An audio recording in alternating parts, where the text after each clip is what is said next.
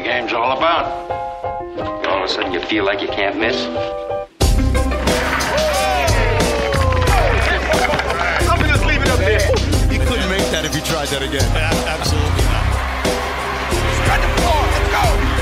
Welcome to Buckets. My name's Matt Moore. I'm the senior NBA writer for the Action Network, joined as always by professional bettor Raheem Palmer, Brandon Anderson, NBA analyst, NFL writer. Today on the show, we are going to break down the Pacific Division, where they're at, betting opportunities, MVP, futures, awards, Western Conference, wins, everything that we've got on the slate available to us. A reminder, you can check out everything that you need to know to bet any sport in the Action Network app. It is the best place for you to track your picks. You'll get up to the second information on where the money's coming in, where the tickets are, how the line has moved, sharp signals, our models, everything in the Action Network app. You can also follow Brandon and Raheem in the app to get plays for both NFL and NBA and other sports as they come available. All of that available in the award-winning Action Network app. Make sure that you also are checking out the great other podcasts from the Action Network, including the Action Network podcast, which records Monday and Friday with Brandon and Raheem, breaking down the slate, doing all of their picks, as well as the hot read, various segments. Big Bets on Campus. If you're into college basketball, check that one out. Stuckey does an absolutely phenomenal job on there breaking down college basketball. All right, it's time for the big picture. This week's big picture, we are breaking down the Pacific Division. What are the opportunities? We're going to start from the top and go down because we must start. We need to start. We are compelled to start with a team that, I'm going to be honest with you, fellas, I always had problems with this team. They annoyed me. Not a fan of let's just chuck up the ball from 35 feet and watch it go in. It breaks everything that I love about basketball. And I had a hard time because everyone loves this team and loves Steph Curry. Matt Moore hates Steph Curry. And I figured out the way for me to get on board, and that is to have money on them. Cheers to the Golden State Warriors, as all of my futures have basically doubled in cash out value, and we're only a month into the season. Boys, the Warriors are absolutely destroying everyone. And there was the but they've had such an easy schedule. Oh, they've been at home all the time. So then they go to Brooklyn and they beat down Kevin Durant and the Nets. And then they're like, we're going to rest Steph and Draymond for a night. And they beat the Pistons anyway, the same Pistons that almost took out the Lakers last night. Brandon, my division title odds look great. My Steph Curry title MVP odds look great. The Warriors title bet that I took a long shot on right out of the gate in preseason looks awesome. What could possibly go wrong? James Wiseman is that the answer that could go wrong? Clay is practicing and possibly back soon. I think that should be good. Hopefully that doesn't screw up the rotations and the chemistry and all of that, but it's Clay. It's going to be great. He hopefully will be back by that Christmas game that we're getting. Warriors have won 11 of their last 12, all but one of those by double digits. So they're not even playing with their food. Like, what was, Raheem, you put the third quarter rating, was it like plus 30 net rating or something for the third quarter? Yeah, plus 30. Yeah, just absurd. They're just kind of like, all right, we'll just shoot around for a while. And then halftime, like, oh, you guys are still around? Nope, it's over now. We're the Warriors. Nope. And they're second in offense, first in defense, first in net rating by a bunch. They're number one in threes, number 4 in 3-point percentage, number 2 in 2-point percentage, number good at all the things. So, yeah, I played around this morning. I was trying to figure out what kind of odds could I get on a Steph MVP, Draymond Defensive Player of the Year, Steve Kerr Coach of the Year parlay. And the odds are basically about 188 to 1. The problem is you can't, because the books aren't that dumb and they know that those are not independent. So you can't parlay those. Not anywhere I checked. I checked at 6. Feel free to check on your books. So you never know, depending on what book you have, if you want to put a few Warriors futures together, this seems like a good time to do that.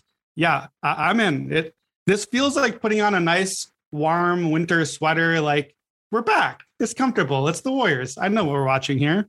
Raheem, you for years, and by years, I mean like a year, you and I've had this debate a bunch about the fact that Steve Kerr would not adjust Steph Curry's rotation in the fourth quarter. So they would be up against it, or they would be like have a small lead or have lost the lead, and then like things would be getting bad in the fourth quarter, and he would stick to the rotation. And so like I kept trying to tell you as like a longtime NBA scribe, hey, like this is just like a normal thing. If you have a rotation, you stick to it. Like this is the rotation. He's changed that this year. What I thought was most interesting in the discussion of that rotation change, Anthony Slater wrote about this over The Athletic. Steph didn't like it. Like he still doesn't like it. He doesn't. Wow. He doesn't like starting this fourth quarter and then having a break and then coming back in. He preferred it the other way. Like this is where it gets. Where I get so annoyed is that people think that the coaches decide everything, and I'm like, when you're a superstar, like if you're a role player, sure, like. Juan Toscano Anderson does not get a say in his rotation. Steph Curry gets to say what he plays. So yeah. Steph prefers the other way. However, they are doing that now. Like they are playing him in those fourth quarters. Are we in like the Chiefs zone here, Raheem? And by that I mean the old Chiefs, not the new Chiefs, who are just like a pretty good football team, but like the old Chiefs, where it was like any time that you saw the Chiefs as a money line dog in game. Are we at that point? I mean, this was the old Warriors. I mean, I think this was the 73-9 Warriors, to where you don't even have to reference the Chiefs here, because the Warriors did this for years on end. I kind of do think we're in that zone when you look at the fact that there's so much parity in the NBA this year. Like there's no overwhelmingly great teams except for the Warriors. So you look at the fact that they were down big to Cleveland and they just came back and absolutely destroyed. And they didn't have Steph Curry that night. So they are kind of in that zone. So I agree with you. By the way, Matt, you're a Chiefs fan, aren't you? And Raheem, are you a Cowboys fan? Because I believe that your guys' teams played yesterday. How did that one go? No. We're not. No. One, this is an NBA pod. Two, I feel for him. It's been a rough couple of weeks for the Cowboys. That was a rough game yesterday. Like, I'm grateful to get out. I am waiting also on all, like, I am holding back all of my Chiefs energy.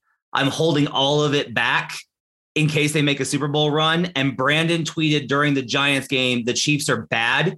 And I'm going to quote tweet him into oblivion if we make if we make a run.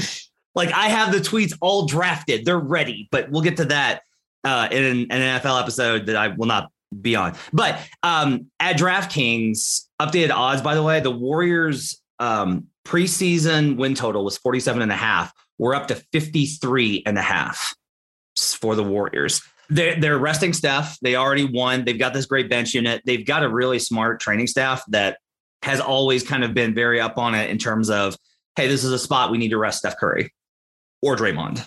So I think that's all good. Barring a Steph injury, knock on wood, like, to me, there's no regression here. Like, their defense is dialed in. The offense still moves the ball. Steph is back to Steph MVP levels. He's leading the league in scoring. Dropped to 50 last week. You've got, like, Poole is still playing fantastic. Like, Steph played badly in the Raptors game. The Raptors keyed in on him, so Poole went off and carried them. Like, it's really crazy because Poole is doing what we kind of thought that Clay was going to be necessary to do.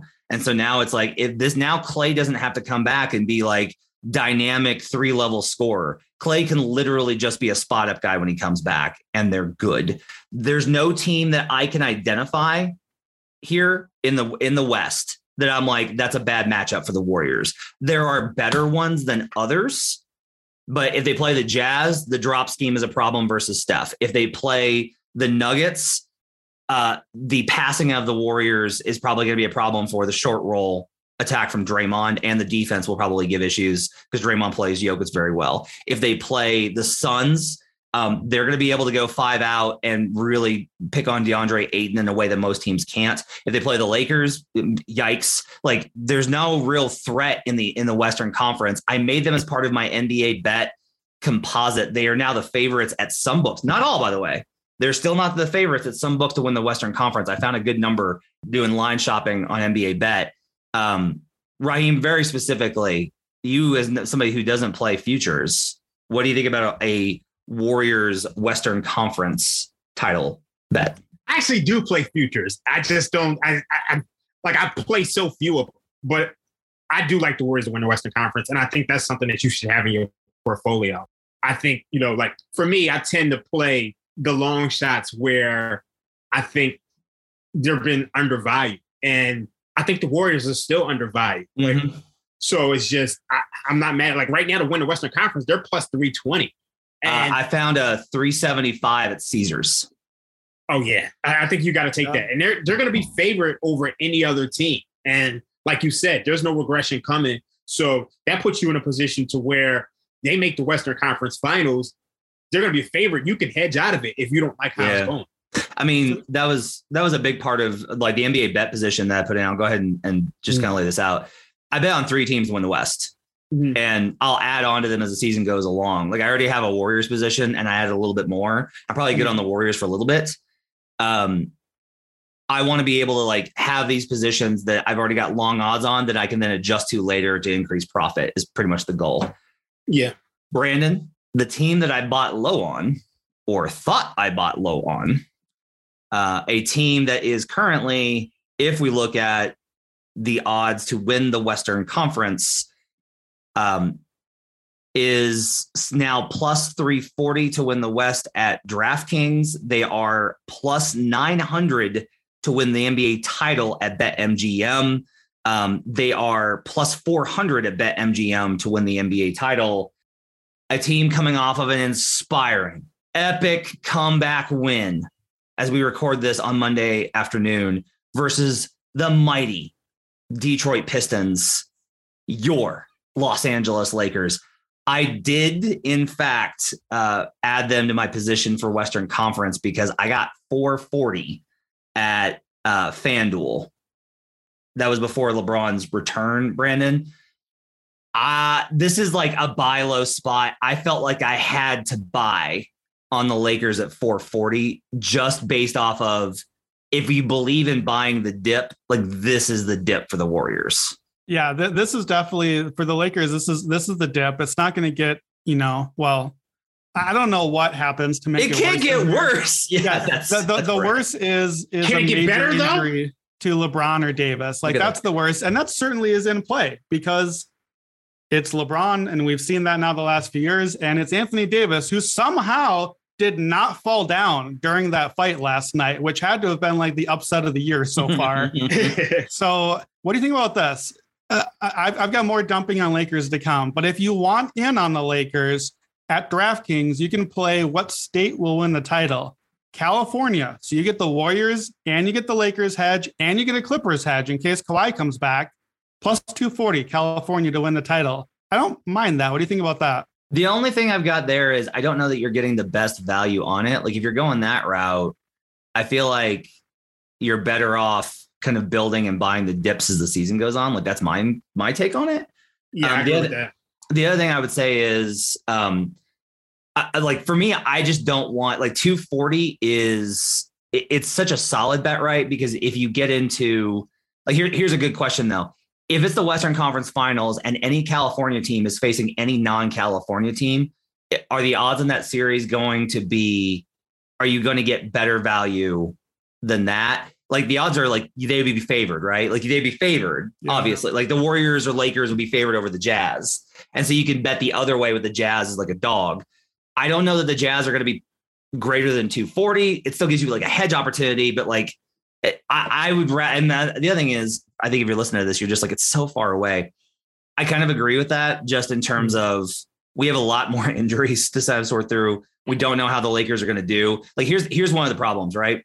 If the Lakers, if it's announced that Kawhi's not coming back, all right, you lose value on the Clippers. If the Lakers outright implode, then you're sitting there and just being like, I basically have a Warriors plus 240 when I could have just bet the Warriors plus 375, right? I don't mind it, Brandon. I think from that perspective, like you're usually pretty sharp on these things. And usually when I'm like, no, I don't like that, you wind up being right. I don't mind it. I personally, I'm going to look for other opportunities because in part, me, I like the finals matchup ones. So I'm going to be looking for like either finals matchups or parlaying conference winners. Raheem, you brought up a good point here. Let's actually get into this for a minute. Our thought process on the Lakers was they're going to be fine in the regular season because Russ is going to raise the floor. The playoffs are where we're concerned because Russ is going to impact the shooting. Here's what we know about the Lakers right now. They have the shooting because Carmelo's shooting the lights out. THT is back. Monk's played well for them shooting wise. They've been without LeBron, right? They're first without him due to the injury. And then last night, second half, due to him trying to take Isaiah Stewart's face off. They're going to be probably without LeBron a little bit here in the next couple of games, but 82 game season. My concern is on the defensive end, where I wrote about this for Action last week on Market Slumpers. I looked at the teams that were worst against the spread last week. The Lakers are awful against the spread, in part because they can't get stops. They're giving up the second most cuts per game. They're one of the league leaders in highest opponent points in the paint allowed. Like last night, the Pistons were like the good performance, and they still allow 48. They allow 48 and a half per game this season. Raheem, do you feel like, where are you at with the Lakers in terms of, I bought the dip? Are you in just like I don't even think there's value buying the dip mode? I understand buying the dip just because when you look at the rest of the landscape in the Western Conference, I'm not that high on these other teams. When you look at Denver, they were a team that I was looking to buy in on, and then they lost Michael Porter Jr. for the season. Not done yet. Might be. We'll see. Okay. They lost Michael Porter Jr. We don't know what's going to happen with Murray. To me, the Clippers, it's pretty clear that Kawhi Leonard's not coming back this year. And I don't see any other strong candidates. I mean, the Jazz could make things happen, but I'm still not buying in on the Jazz. So I understand buying the dip from that perspective, but I don't understand buying the dip from the perspective that I just don't think the Lakers are good. And I think we're finally seeing the decline of LeBron James. When you look at his average shot distance, he's taken a lot of shots from far back, and throughout his career, he was able to get to the basket at will. When you look at the Lakers, they played 12 of their first 18 games at home, and they're just 9-9. Russell Westbrook is probably the only superstar who I've ever seen who was just detrimental to his team when he has bad games. And you look at the big lineups, they're not really working with Anthony Davis. I don't know how you put together a good defensive team with the personnel that they have. And I still think scoring is going to be a problem as well. So I'm not that high on this team. So I have some LeBron stats for you guys. Now, caveats. It's LeBron. It's only 8 games. He hasn't been healthy. So I'm sure I'm going to get clipped into oblivion when LeBron turns back into LeBron and is amazing. But here are the numbers. For this season, the Lakers have a negative net rating with LeBron on the court. -4 for the season. Not much, but still negative. LeBron has the highest turnover rate of his entire career. He has the lowest usage he's had since his rookie season, his lowest assist rate since 2007, by far the worst free throw rate of his career. This is the first stretch of his career he's had 7 games in a row with 5 free throw attempts or less ever. He's got the lowest rebounding rate by far since his rookie season. So that's the athleticism and just effort. He has 28% of his shots at the rim. That's lowest of his career. He's shooting 66% at the rim. Still really good, by the way, but also lowest since his rookie season. Free throws. He's 1.5 shooting fouls drawn per game this season. He's averaging 3.5 for his career, and even over 3 with the Lakers. So just all the numbers there point to LeBron might kind of finally show some age this season. So all the things we're saying, all the badness of the Lakers, Russell Westbrook, terrible, under 50% true shooting. His usage rate is still what it has been in recent years, but he has a career high turnover rate. All of that goes away if LeBron just turns into LeBron again. But the last couple of years, we've done the thing where LeBron gets hurt and we're like, well, LeBron probably would have won MVP if he just stayed healthy. We know he's the best player in the world.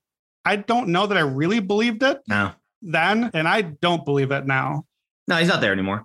He's not. I'm okay with saying, I mean, availability is a skill. I also think now that Brandon has shit on LeBron James, allow me to take my turn on Anthony Davis without DeAndre Jordan and Dwight Howard on the floor. So in lineups with Anthony Davis at the 5 for the season, they are a -4.2 in net rating with a 110 defensive rating.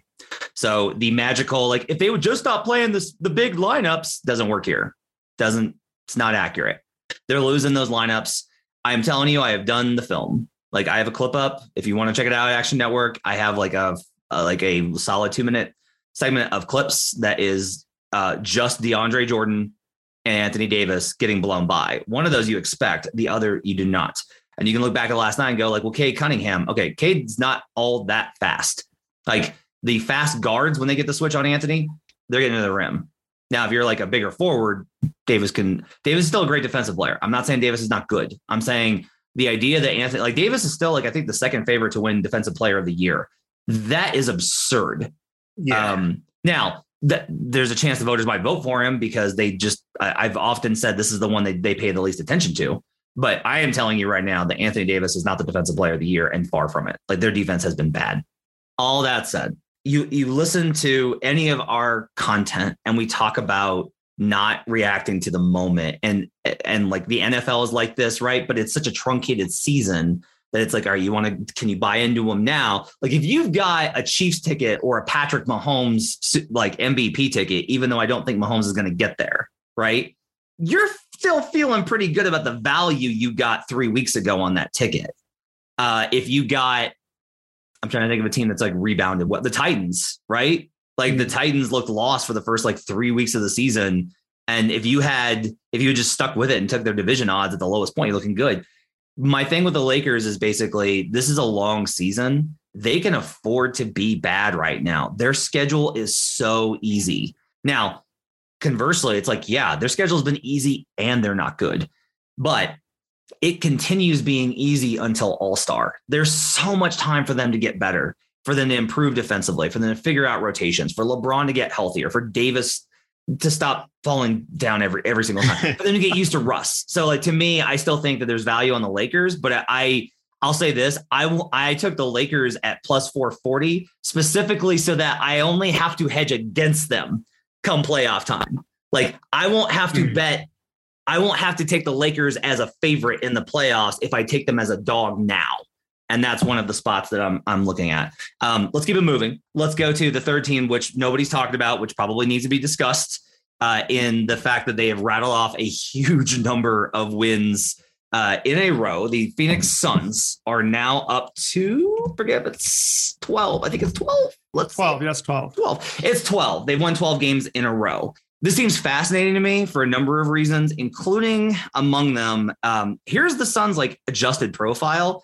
They are 6th in adjusted defensive rating and 14th in adjusted offensive rating because they've played a really weak schedule. They are 30th in offensive strength of schedule. So they faced weak defenses, and 25th in defensive strength of schedule. They faced soft offenses as well. So the Suns, like, think of like last night, right? They faced the Nuggets and it's this like, they beat a Western Conference contender and like destroyed them. No Jokic, no Murray, no MPJ, no Bones Highland, no Zeke Naji who would have helped. Like the Nuggets are a shell of themselves right now. I will say this is the third team that I added in our NBA bet. They are a whopping 700 at BetMGM to win the Western Conference when I bet them last week.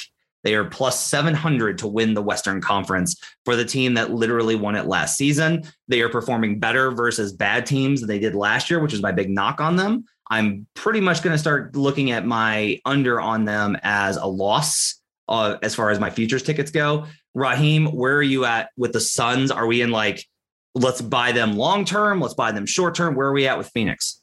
I think they're a good regular season team, but I'm not looking at this team as a team that's going to compete for a championship in the way that they did last year. I think they lucked up with injuries to the Lakers, to the Nuggets, to the Clippers. I'm still bitter over the fact that I actually had a futures bet on the Clippers to win the Western Conference and the NBA title, but Kawhi Leonard gets hurt. And I just think they really lucked up last year. And then also, I mean, a lot of people are going to criticize me for this, but I think Chris Paul is totally declining. Now, he's had some moments. Now, if you watch this 12-game winning streak, yes, he's closing out games. But there's times where you're watching these games and it's just like, this guy's not the same player. I watched that Minnesota Timberwolves game, and throughout the game, he was like almost actively detrimental to his team. And then in the fourth quarter, he just hits every mid-range shot. So I think as the season goes on, you're going to start to see his age. And you're seeing career lows in his numbers right now. He's down to 14 points per game, 46% from the field, which is still good. An older Chris Paul is still great, but I just think when playoff comes, he's not going to be able to hold it together. So I'm not that high on this team. Let's go the other way, Brandon. Everyone's counting Chris Paul out. if this team winds up with the 1 seed in the Western Conference and Chris Paul leads the league in assists, which he is currently doing right now, BetMGM, Christopher Paul is 12,500 to win MVP. Thoughts? Yeah, no, I don't think so. I tried this last year. He was on my list. I think I even brought him up on the podcast a couple of times. Even last week, we did our midseason awards last Friday, and I sheepishly brought up Chris Paul on a 10-game winning streak as the 2 seed, snuck him onto my ballot at number 5, and felt terrible like you guys were going to lambast me for it because I knew it wasn't really entirely fair. Like, I think Chris Paul is they do all the good things, they win all the games, and maybe he sneaks onto the ballot and we get to kind of add that to the resume. Maybe he gets 3rd or 4th or something. A lot has to happen for him to win MVP, in part because there are still a lot of people that think Devin Booker is the MVP of the Phoenix Suns and wouldn't vote for Chris Paul because of it. So I obviously don't agree with that, but I don't really know what to make of the Suns. So you brought up the strength of schedule. They're 29th strength of schedule overall at Basketball Reference. They have 0 games the entire season right now against any team with a top 10 net rating. None. That's it. Like 0. They've played the Nuggets. They've played the Mavs the last few games. That's about as close as it gets. And the Mavs, I think, are like bottom 10 in net rating. So no Luka. Yeah. So there's not a lot there to get really, really excited about the win streak. However, Chris Paul, I agree, has not been elite Chris Paul. Booker and Mikal Bridges have been like fine, but not great yet. Ayton missed 6 games.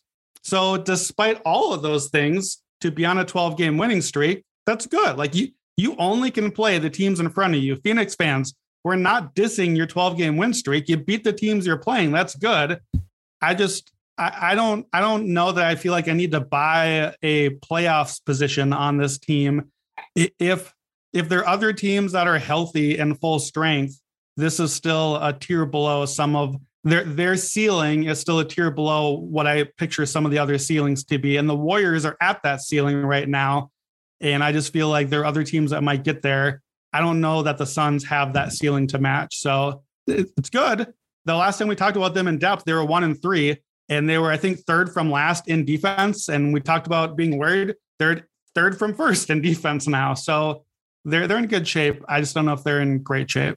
It's interesting because, I was the one that I kind of planted a flag on the Suns are going to regress in preseason, and they haven't, in part because of the schedule. But like, look, this is part of it, is like, you got to win these games. It's the consistency that was the issue last year, and they've been more consistent. I think this team is better built for the playoffs than some of the Western Conference teams. Like, these are all pretty good playoff teams, but the Suns proved last year they can find strategic answers. They had a fortunate run last year. Like, I'm not oblivious to that. They faced the Lakers without Anthony Davis. They faced and they were just banged up in general. They faced the Nuggets without Jamal Murray and Will Barton, by the way. And then they faced who they beat in the Western Conference without Kawhi. Yeah, the Clippers without Kawhi. Right. So like they were fortunate. However, they also, like, the Jazz faced the Clippers without Kawhi and they lost. Right. The Blazers faced the Nuggets without Jamal Murray and Will Barton and they lost. So in general, I still think that the Suns have a very good playoff approach. Like Chris Paul, this is a very counter take. Chris Paul is a proven playoff winner. That's my counter take. There's this idea that he's like this choke artist. And I'm just like, no, he's consistently proven. Like, he carried the Clippers in a massive series versus the Spurs. It was him more than Harden in Houston that had the Warriors on the brink. And he did it last year in carrying the Suns, I think even more so than Booker. Booker was great, but even more than Booker, carrying them to the finals. So I still like their future odds. If they're going to keep putting this number at anything above 500, I still think there's probably value in a Western Conference position. If you're building long-term, if you're just like, I'm going to bet one team to win the West right now, it's the Warriors. But if you're betting 2, I think the Suns might be the play. Let's go to the Los Angeles Clippers. Before we move on, the one thing I will say I like about this team, and you saw it last year, Chris Paul and Devin Booker, the 2 of the best mid-range shooters in the world. And when it's clutch time, they can pull out these games that other teams can't because they can get shots. So you look at them this year, they're 6-1 in the clutch. NBA.com defines clutch. It's when a game was within 5 with 5 minutes. So they're pulling out these games. And you could say that this stuff regresses, but they did the same thing last year. So I think that's the one thing that they have in their advantage that I would put over almost any other team in the league at this point. And Chris Paul is one of the all-time great clutch performers. Like, that's not just last year. That's all the years with Chris Paul in the clutch. That's what he does. So yeah, let's give him some respect. He keeps doing it. The Los Angeles Clippers are somehow 4th in the Western Conference with a 10-7 record. They are 11th in adjusted net rating at dunksandthrees.com behind Boston, Toronto, and Philly. Some of these ratings are hilarious. Raheem, I don't know what to do here. Like, there's still like Kawhi might come back, and I'm just like how he couldn't come back before reasonably April. And if he's back in April, you're going to bring him back for 10 games and then try and go into the playoffs? That doesn't seem like a thing that they would do. Like, I don't think that he would do. Uncle Dennis is not letting it happen. I don't know what to do with this team. I have no idea what to do with the Clippers right now. Help me. I think the Clippers are a playoff team, but I don't think they're anything more than that. Like, this is not a team I would be buying futures on. Like, I think they're a cute story. Like, I think the momentum from what they did in the playoffs last year is going to carry over. But there's no way I can buy on this team when, look, you need Paul George to do so much. And if he doesn't have it, you're dependent on Reggie Jackson and Terrence Mann. I like these guys as role players, but I see no reason why you could buy a future on them. I think at max, maybe you play an over on their win total. But besides that, no. By the way, Reggie Jackson, shout out to him for an absolutely just disgustingly sick left-handed move to basically clinch the game versus the Mavericks yesterday. He basically kept his dribble entirely with his left while his right hand was essentially being held onto. Kept his dribble, got in the lane, scoop layup, score. Like, it was an absolutely just sick move for Big Government. I love that they call him. That's his nickname amongst Clippers fans. Is Clippers fans call Reggie Jackson Big Government because he always bails them out. I love it. I fucking love that nickname. That's almost as cool as Ben Jarvis Green Ellis. They called him the law firm. Nice.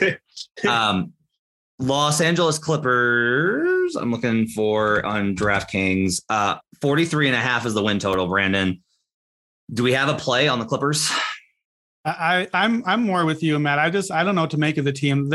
They're just did the 3-pointers fall tonight? Okay, I guess they won. Oh, they missed. I guess they lost. And I don't want to bet that because it just seems like it's team shot variance. And that's maybe not as fair this year when the defense is playing so well. Second best adjusted net. Yeah.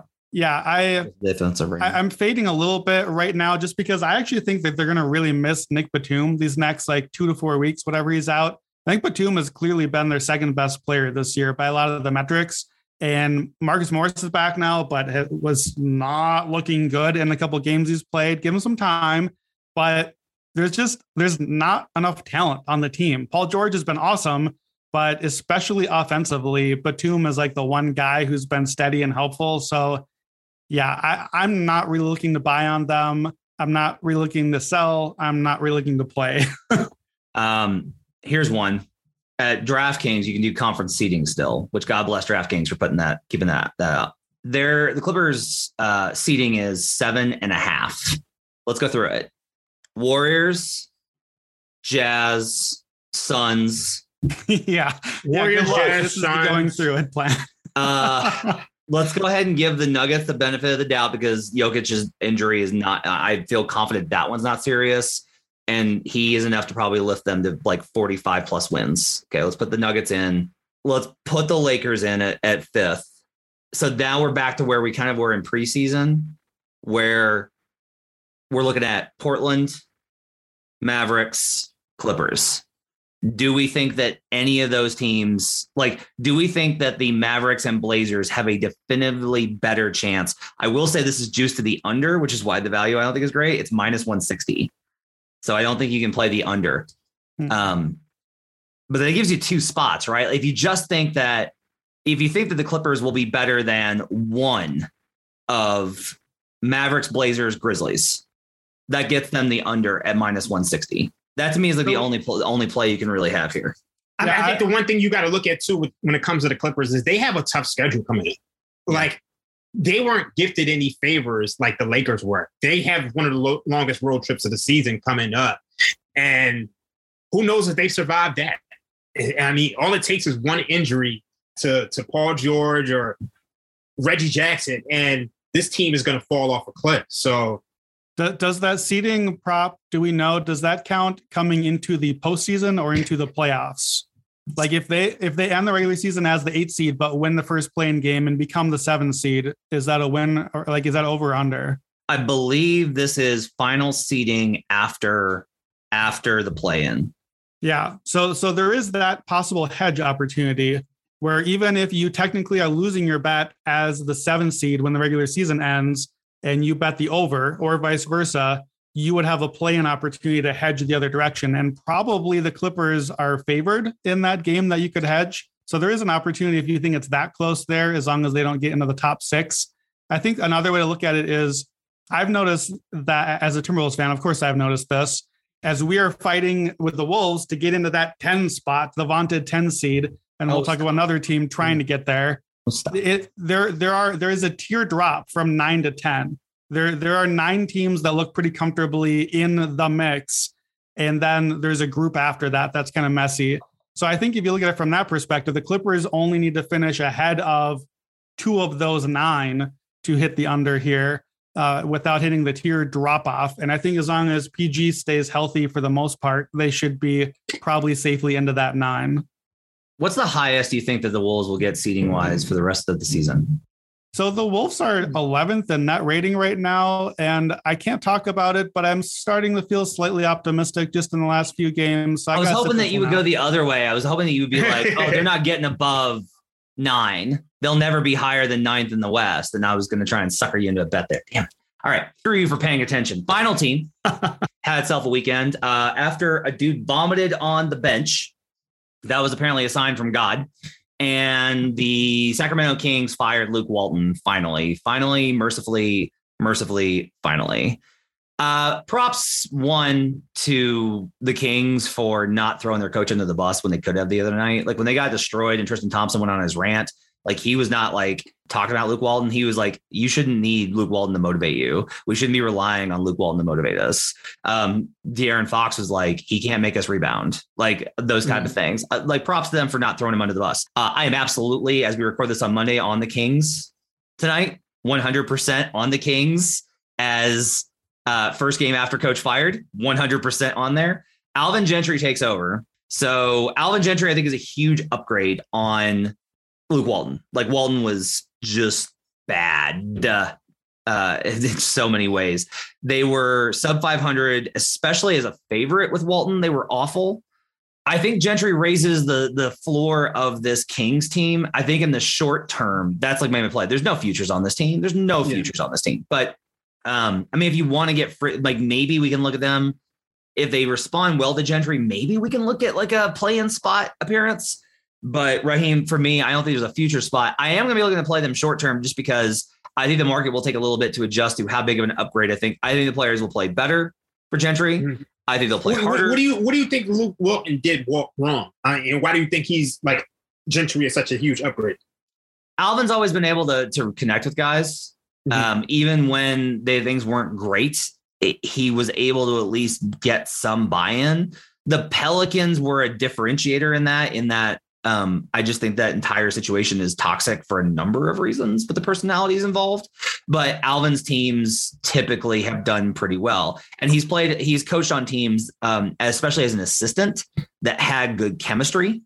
So like he knows how to kind of build that. I think Luke lost the locker room like a long time ago. Like I think this was way overdue. Also, the biggest thing here, this is like just let's be real simplistic about it because the things I talk about are nebulous. They'll play faster. Dave Yeager hates playing fast. By the way, Dave Yeager, hope you get better soon. Battling cancer, scary stuff. Dave had them playing fast. Dave hates playing fast, but he looked at this roster and was like, I have De'Aaron Fox and a bunch of young guys. Like we gotta play fast. Yeah. And they almost made the play-in. Like they almost made the playoffs. And that was their best run. So then they hire Walton, and Walton goes the other way and is like, let's slow down. Why? Like, why would you do this? So I think with Gentry, They're just going to go. I'm going to be looking for overs, and I'm going to be looking for the Kings because I think he will play better to their strengths right here. Okay. Yeah, I was thinking that they would increase the pace, but it's so interesting. I'm looking at their pace numbers. They're 8th in pace now. So, maybe they should be, first or second. The Rockets are playing the fastest pace in the league right now. They should probably be, up there with them with De'Aaron Fox. I got one here for you. So one of my favorite stats, I love this site, dunksandthrees.com. Dunksandthrees.com. One of the stats they have on there that nobody talks about as much, they actually have possession length, which is different from pace. So pace is estimated and calculated. Offensive possession length is actually how long on average do your possessions take. The Kings are only 12th in that category. So, So that's where they can speed up. They are higher in pace because they also allow quick scores on defense. They are 9th in pace on dunksandthrees.com because they're also 13th in defensive possession length. So if you play faster on offense, that's probably going to lead to faster defensive possessions. I think the overs are going to be a really good play there. Okay. Brandon, do you have any takes on the Kings? Just any takes on the Kings? Yeah, I just want to take a minute. I just want to do a little history lesson on the Kings and their coaching because I don't understand, like, what was the point? Why did we keep Luke Walton only to fire him, 17 games in the season? Like, what did we learn from 17 games that we didn't know 17 games ago? We ran it back with the same roster of losers that weren't good last year, that weren't going to be good again. We were like, let's just keep almost no rosters had less turnover than this team. And they're just like, let's do it again. So here's a little history on Sacramento. In 1985, the Kings moved to Sacramento. They made the playoffs that year, but they were 37-45. They got swept. They've made the playoffs since then under 2 coaches. In 96, they made it again sub 500 as an 8 seed. They won a game. Their only playoff win other than under Rick Adelman. They've had 19 head coaches since 1985. One of them has ever finished the season 500 or better, and it's Rick Adelman, who did it all 8 seasons in Sacramento. And then they were like, we're not winning enough games, Rick. Go ahead, hit the road. We're going to try some other coaches. Pre-Rick Adelman in Sacramento, 386 wins, 680 losses. Post-Rick Adelman in Sacramento, 443 wins, 768 losses. Both of those are the pace of a 30-52 team. The entire Sacramento Kings are 30-52 forever, except for 8 years with Rick Adelman when they actually won some games. It doesn't matter who you make the coach. The Kings are terrible. The roster is not good. Like, this is not Luke Walton's fault. The roster is bad. They're not a playoff roster. I'll disagree with you there. Harrison Barnes is good. De'Aaron Fox is good. Halliburton is good. De'Aaron Fox has not been great this year. He's 49% true shooting. He's 32% threes this year, and he's now in 5 years, 1 year above 32% on threes, 50% on twos. Like, he's not been that great, and he's not a franchise player like they're paying him. Yeah, I think he'd be better with he would be great if it was. I mean, honestly, Tyrese Maxey's been awesome, but if you had Maxey and Fox in the backcourt in Philadelphia, I think Fox is underrated. I'll just tell you, like, when I watch them, there's a big, I see a coaching gap. Like, I see a considerable coaching gap there. I don't think this roster is great. I think that what we're trying to identify here is the roster as bad as the performance? And that's where I get to, is I'm like, I don't think that you cannot look at them and be like, they have played to the best of their potential. Yeah. When I look at this team, to me, with the talent on this roster, they should be challenging for a play-in spot.